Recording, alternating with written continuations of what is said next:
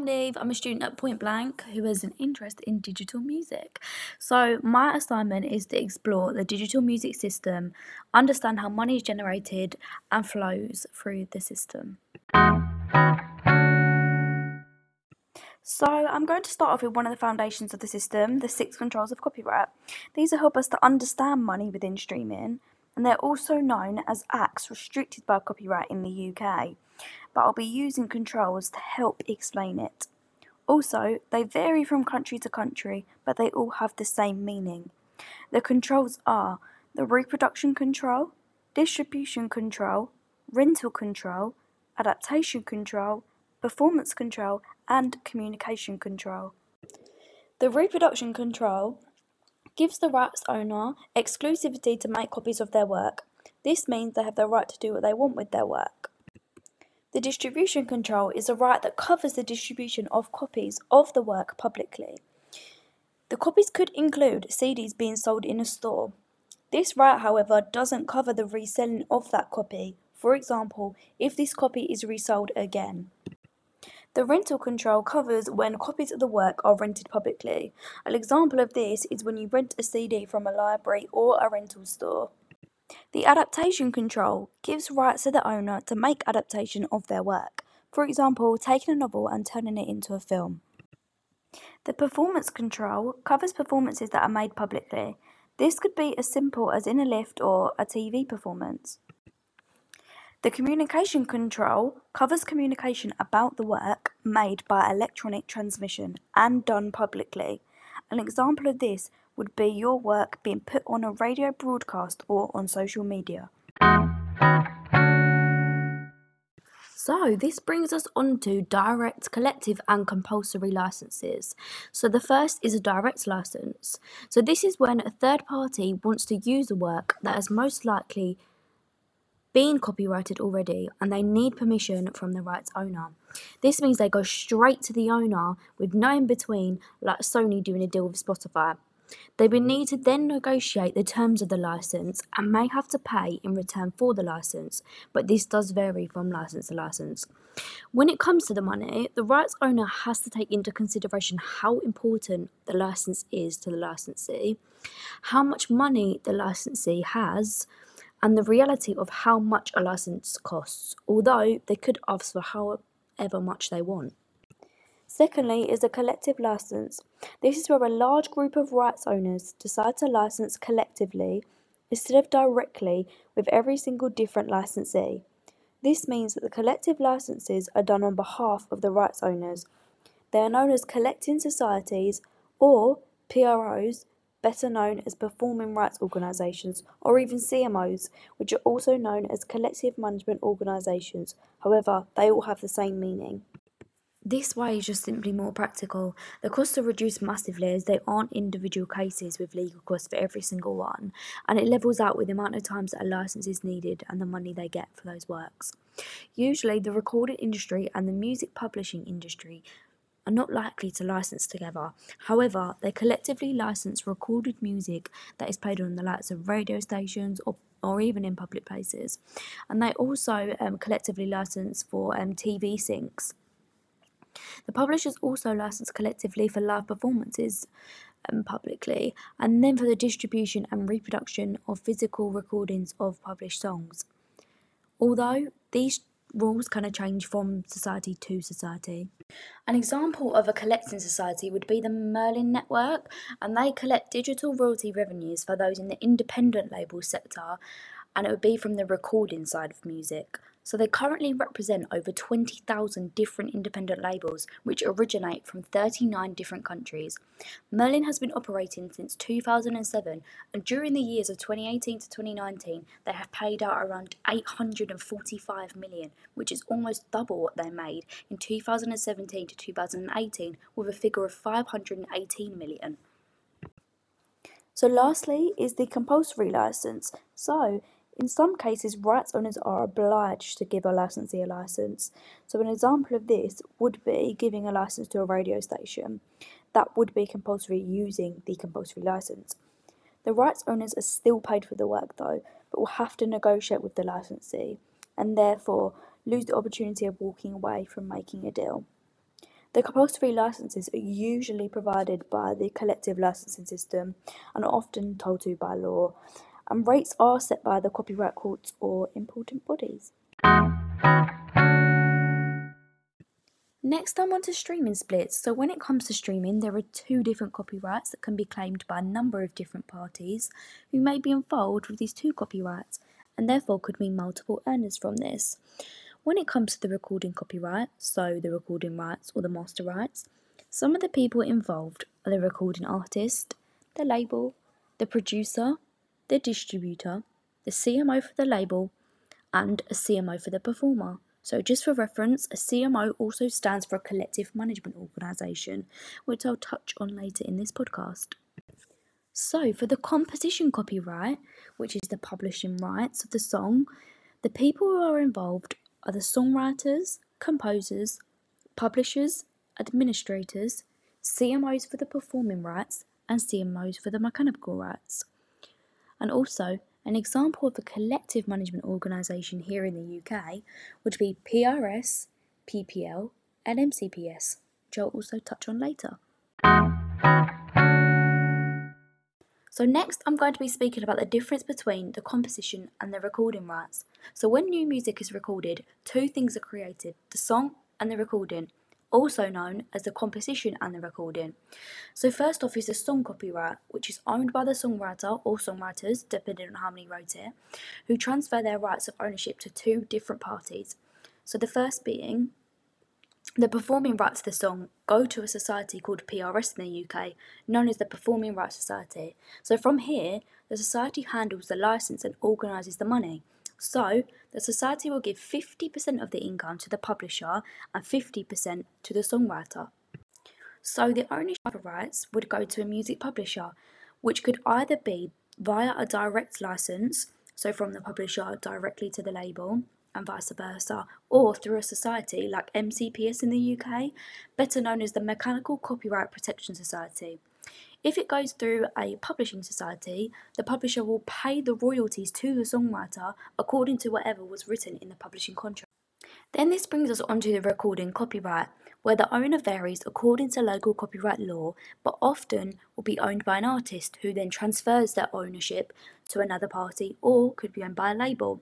Again, the copyright comes with ownership controls, of which most will be transferred to a record label. However, there is one right that only belongs to an artist, called equitable remuneration, which is on the performing rights revenue, and it is a right that cannot be transferred to the record label. So obviously, this means that the rights go two ways: the majority of the recording copyright elements, and then the artist's equitable remuneration rights, which are only on the performing rights income. So obviously the elements of the recording copyright go through the record label, and they can either have a direct license or the label could go through a society called PPL in the UK, better known as the Phonographic Performance Limited. From here, the label will receive the royalties and pay them to the artist according to what's in their recording contract. The other half is the artist's equitable remuneration right on the performing rights income. So this will go through an artist society, which is PPO in the UK, the same as the recording copyright. And this society collects the performer's equitable remuneration income and passes it to both the artist and the session musicians involved in the recording. Next, we're going to move on to money from the recording and composition rights. So I've already explained the splits, and now I'm going to speak about where the money flows and how it does. So when sorting out the money for the recording side, we have to look at several different things. The main being what kind of label the artist is with or what distributor. So a few examples are an artist being signed to a major label distributor, an artist being signed to the Merlin label, an artist being signed to a small independent label, the artist working with an indie digital distributor, or an artist working on their own. Just so we get an understanding, an example of a major label distributor would be Sony. An example of an indie digital distributor would be GRM Daily. For example, if the artist is with a major label distributor, then they're likely to have a direct license with a digital service provider, also known as a DSP to a major. Then, the major label is likely to have a direct license to the recording artist. So, the direct license is first negotiated with the major record label, and then the DSP, And then there is a deal negotiated with a major label to the recording artist. This shows how the money flows and what stage it has to go to finally reach the recording artist. The first direct license between the DSP and the major record label will show how much the record label earns from the streams, and the record deal will show how much the artist earns from this.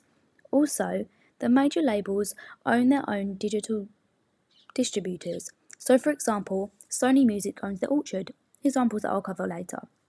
This means that if the artist has just signed to a major distributor, it will be the digital service provider who has a direct license with a major distributor, and then the major label distributor has a direct license to the recording artist. Another example is for Merlin members. So, members of Merlin have a direct license to the record label, and then the record label has a direct license to the recording artist. This is only likely to be for independent record labels who will join a collective management organisation like Merlin. They represent the digital rights of independent record labels globally, and an independent record label can join Merlin to license on their behalf if they have less than 5% annually in the global market of recorded music. The sector is quite strong due to them having over 800 members in around 53 countries and them all collectively joining together. This gives them a strong negotiating power as they are in a group, and again, Merlin negotiates with streaming platforms on behalf of these labels. Then again, for the independent label, a digital service provider is likely to have a direct license to the independent or major owned distributor. Then, the money will go to a record label, which will then go to a recording artist via a direct license. This is for the independent labels that may not be under Merlin and therefore could be independent distributors like DistroKid. They could even work for major distributors like The Orchard, as mentioned previously. When it comes to the flow of money with composition, 2 out of the 6 controls are used: reproduction and performance. When it comes to streaming, it is split 50-50 between the reproduction and performing rights. With downloads, however, it is 75% reproduction and 25% performance. Another example would be personalised radio and webcasts, which would be 25% reproduction and 75% performance. As we will see further down, the DSPs deal with the CMOs and negotiate with them. PRS deals with the performance rights, and MCPS deals with the reproduction rights in the UK. So, we can gather from this that the composition revenue made from streaming is negotiated through CMOs using collective licensing. Rights owners of the compositions are likely to do collective licenses with CMOs, and they do this rather than doing collective deals with each DSP. The CMOs enter into groups or hubs. An example of a hub is ICE, which is a joint venture with PRS in the UK, STIM in Sweden, and GEMA in Germany, who deal with music royalties. Harmonia is also a hub where they license music for DSPs. They include CMOs, including AKM, with there being 7 in total. They've licensed 13 million musical works and they cover 33 territories. For unpublished writers, the money they own will still go through collective licensing through ICE and then to PRS and MCPS if handled in the UK from ICE.